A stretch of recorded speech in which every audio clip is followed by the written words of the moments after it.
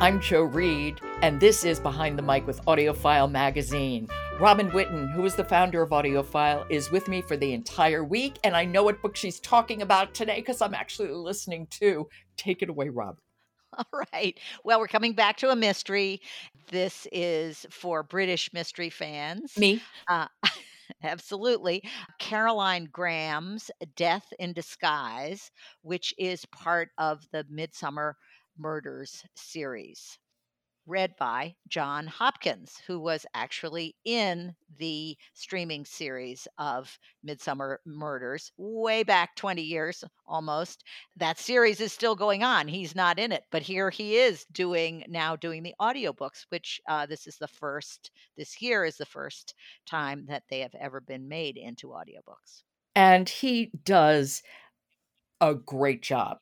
I'm not even halfway through it. I'm enjoying it immensely. And I do want to point out that the book has an introduction by John Nettles, who plays Barnaby in Midsummer Murders on PBS. And it is a beautiful, beautiful introduction. Sets up the whole listening experience so wonderfully, I think. It really does. And Inspector Tom Barnaby is an iconic character.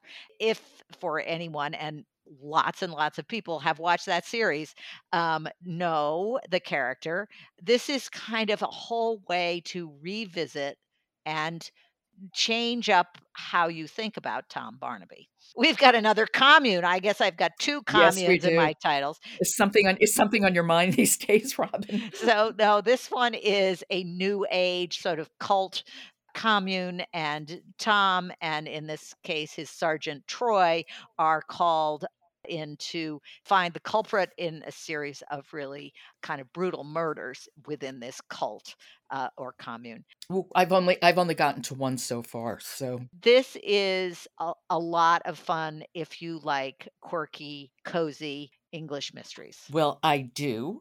Here, John Hopkins does an amazing job with very funny accents. Well, we have to hear John Hopkins. So, which did you choose? What part? This is Barnaby and Sergeant Troy, and they are having a conversation about a new suspect and motive.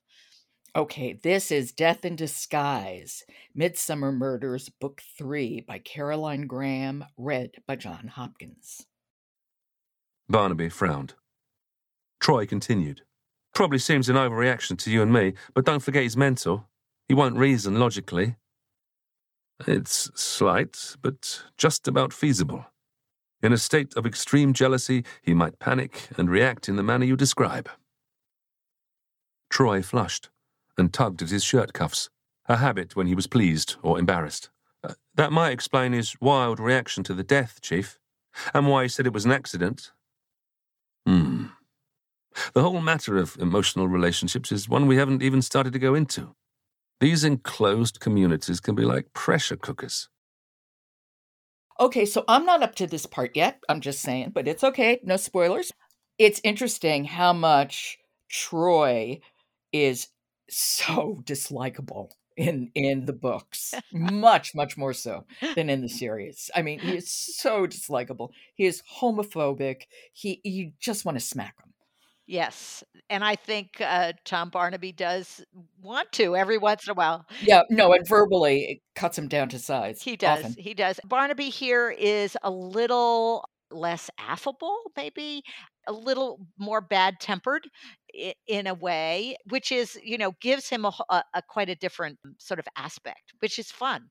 Okay, that is Death in Disguise, Midsummer Murders, Book 3 by Caroline Graham, read by John Hopkins.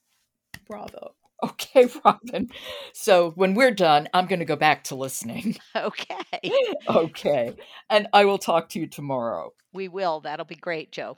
Support for Behind the Mic is brought to you by Penguin Random House Audio, publisher of the hottest must-listen titles like The Family Game, written and read by best-selling author Catherine Stedman. Visit penguinrandomhouseaudio.com/audiophile today and start listening. I'm Jo Reed. Talk to you tomorrow.